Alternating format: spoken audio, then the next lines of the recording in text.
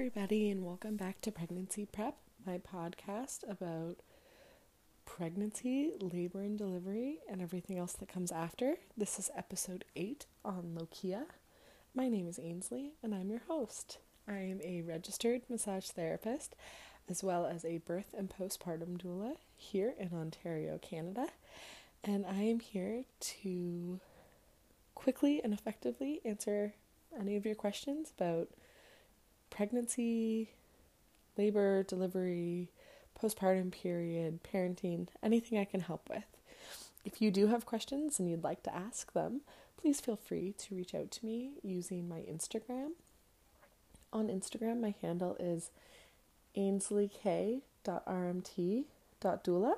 So that would be AINSLEYK.RMT.DOULA. The whole point of this podcast is to answer the questions that you have. Most of the questions that I've been answering thus far have been from Facebook when I reached out and asked my community and my friends and family. I haven't yet got any questions from you guys, the listeners. So please, if you have questions, nothing silly. I don't have to include your name if you don't want me to, but reach out. I would love to answer your questions so that I know that you're actually getting something from this and you're getting what you need from this. So let's jump into it. Like I said, today's episode is episode 8 and it's on Lokia. And for this episode, I do always try in all of my episodes to use inclusive language.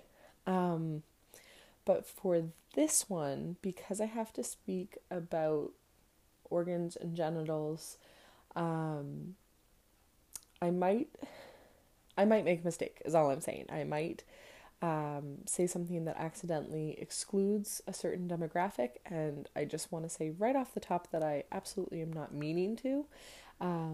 If I accidentally make a mistake and you do feel like maybe I did a misstep here, please let me know so that I don't do it again. But for this specific episode, I will be referring to the genitals and the organs by cervix, uterus, vagina, things like that. But like I said, this is my first time doing this, so I am still learning, and I really don't mean any disrespect if I do make a mistake. So, what is Lokia? Lokia is the vaginal bleeding after birth. And what happens during pregnancy is that your pregnancy hormones are going to thicken up the uterine lining so that it can be stronger and it can help support the placenta. And so there's all this extra blood and extra tissue, now dead tissue, mucus, bacteria, all of these things that have built up in the uterus. And then you will have delivered your baby and delivered the placenta, and all of that stuff has to come out. And don't forget that when you've delivered your placenta, that means that it has fully detached from the wall of your uterus where it has been connected to you. And that's how your blood and your oxygen and everything like that goes from you to the baby, is because the placenta is attached to the wall of your uterus, and then through the umbilical cord, it is attached to the baby. So this has now been removed. It has detached, and that leaves quite a big open sore inside your uterus. So not only are the walls being shutted of all of this extra blood and mucus and tissue, there is also an open wound that is healing.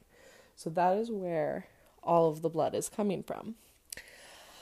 The blood is going to be at its heaviest flow during the first few days right after the baby is born. Right in the beginning, the blood will be bright red, and it will most likely have clots, and the clots could actually be a lot bigger than you might be anticipating. So this is something that you should be prepared for ahead of time. Some books say it could vary between a size of a quarter to the size of a small tangerine. Ask your healthcare provider about it. Ask the nurses or the midwife or the OB before you leave the hospital if they specifically have like a measurement that they're asking you to look out for. So sometimes people say if it's the size of a plum that you should be calling your healthcare provider. So you should know what your healthcare provider, what their measurement is and what their standard is for calling if they're concerned.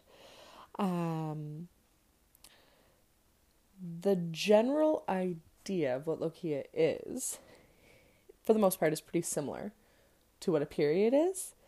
But this is much, much heavier. For most people, this is going to be way heavier than your average period. So your normal tools that you would use, like a tampon, a panty liner, a pad, they won't be sufficient. You will bleed right through them. So it's always good to get the hospital grade level pads. Not only are they thicker and more absorbent, they're also longer, so they'll be able to cover a bigger space and last for a longer amount of time. And when I say bigger, I mean much bigger. So you don't want to be relying on like cheeky little underwear that you've been wearing pre-pregnancy. You either want to get the mesh underwear. Some hospitals provide it, some don't. So maybe look into that pre-labor if they do provide the mesh underpants or not. If they don't, check the hospital gift store, because some hospital gift shops actually do have them for sale. I know ones in Ottawa do. And other hospitals in Ottawa actually do provide the underwear. So again, just checking with your hospital. And if they don't have it, or if you're unsure and you don't want to check, Amazon, you can purchase the mesh underwear. And if you don't have any interest in the mesh underwear, just invest in a little bit more high-waisted full coverage underwear, preferably cheap and dark, so that you can just throw it out after all of this. But you will want something with more coverage so that the larger pads can fit and help absorb and keep the mess down, because you're going to be tired and emotional and you just don't want to have to deal with any mess or accidentally ruining a piece of clothing or furniture or something that you really love, because it'll take a bigger toll on you than you're expecting at that time. I even know some women have reported just wearing adult diapers just to kind of keep everything safe and to avoid having to kind of remove the pad and replace it every time. You just switch out the diaper. One thing to keep in mind actually about this, a lot of the time after labor and delivery, you're sore and you're tired and you're dealing with an infant, so you'll be sitting and laying down a lot. And it's important to keep in mind the shape of your uterus. So when you're laying down, the blood could be collecting in kind of the back part of your uterus, like the part that would be kind of against your sacrum. And then when you go to sit up or stand up, it's possible that all of it could then rush to the opening as if you're dumping a cup upside down. And so it's not uncommon to experience kind of a gush of blood when you're standing up. And so like I had mentioned with the underwear, like you want to stick with dark and comfy, and you probably won't want really good sheets on your bed. You might want something a little bit cheaper or older, just in case there's any leaks or mistakes or anything like that, just to avoid, again, kind of an embarrassing moment when you're already feeling hormonal and upset and very, very tired. The length that this can last obviously varies from woman to woman. Through my research, I saw that the smallest number of days was 10 days. That is incredibly low. I think that's pretty rare. The more average would be that this could last from 3 to 6 weeks. Usually by the 6-week point, it's down to just light spotting. It should be decreasing as time goes on. They actually have it split up into 3 different sections. So the first 3 to 4 days are the rhubarb section, and that would be dark red blood. The second is serosa, and that's a little bit more pink, a little bit more brown, and that would go from 4 to 10 days. And then alba would be the last section, and that would be whitish yellowish blood, and that would be from the 10 to 28 days. So this is completely normal. Everyone goes through this. It's important to be aware that it's happening ahead of time so that you can be prepared. A lot of women say heading to the hospital, when they're packing the birth bags, in the diaper bag, they will place pads, panty liners, diapers, whatever you're choosing to wear, just so that it's in there, and make sure to replace that as you use it, so that if you're ever out and you don't have anything on you, at least you've got your backup in the diaper bag. While this is all going on, remember that during pregnancy, your uterus grew quite a bit, and so there are going to be contractions after labor that are bringing your uterus back down to its usual size. So that can be uncomfortable and painful during this time as well. Another question that's actually like really, really common is, will it still happen after a surgical or C-section birth? Yeah, it will. But most times after a C-section, you're going to have less lochia, because while the uterus will have been have been opened, it will have been manually cleaned out during the surgery with a swab, because the hospital staff is trying to ensure that all of the placenta and the membranes have been removed. So they're doing a bunch of the cleaning. So a lot of the times that bleeding lasts closer to the 3-week mark or less than the 6-week mark.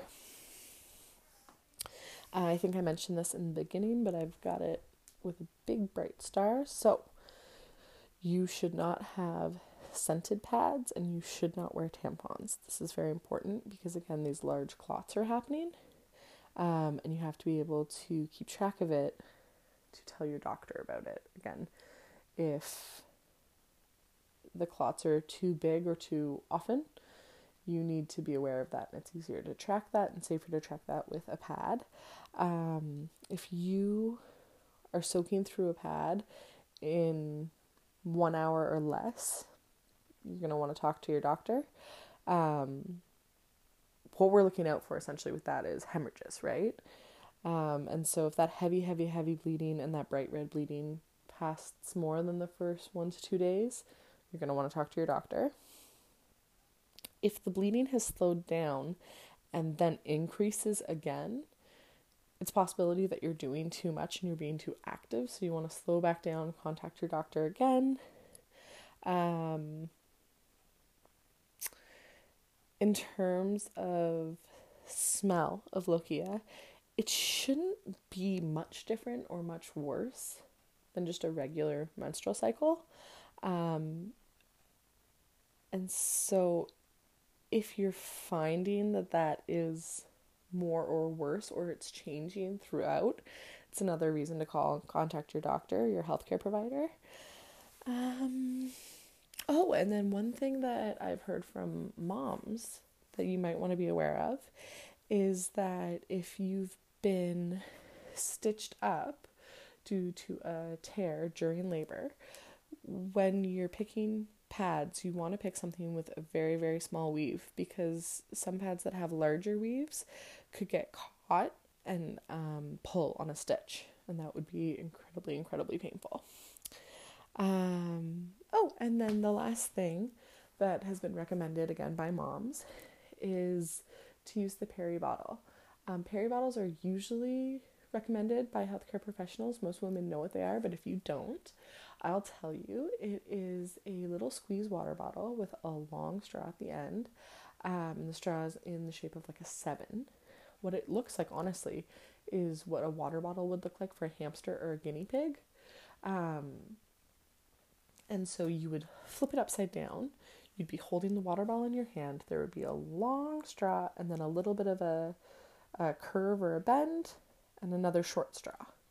And that way, when you're peeing, you can squeeze water onto your vagina, which will help dilute the urine, so that if there are any stitches, cuts, anything like that, the acid levels in your urine won't burn your skin.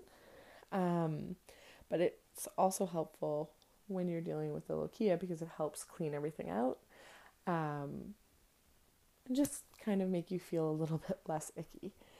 I mean, that's honestly it. That's all I really had on this topic, but I thought that it was a really important one to touch on because more than one person actually, when I reached out to my community, said that no doctor ever informed them that they would bleed after giving birth. And considering it lasts for 6 weeks, that could be pretty terrifying to not know that that was going to happen, and also wildly inconvenient if you weren't prepared. So I hope this helps. I hope you learned something that maybe you didn't know before. And like I said at the top of the episode, please, if you have any questions, I would love to tailor this to what you guys want to hear. So reach out to me on Instagram. I hope you have a wonderful morning, afternoon, night, wherever you are in the world. And I'll see you guys next time. Bye.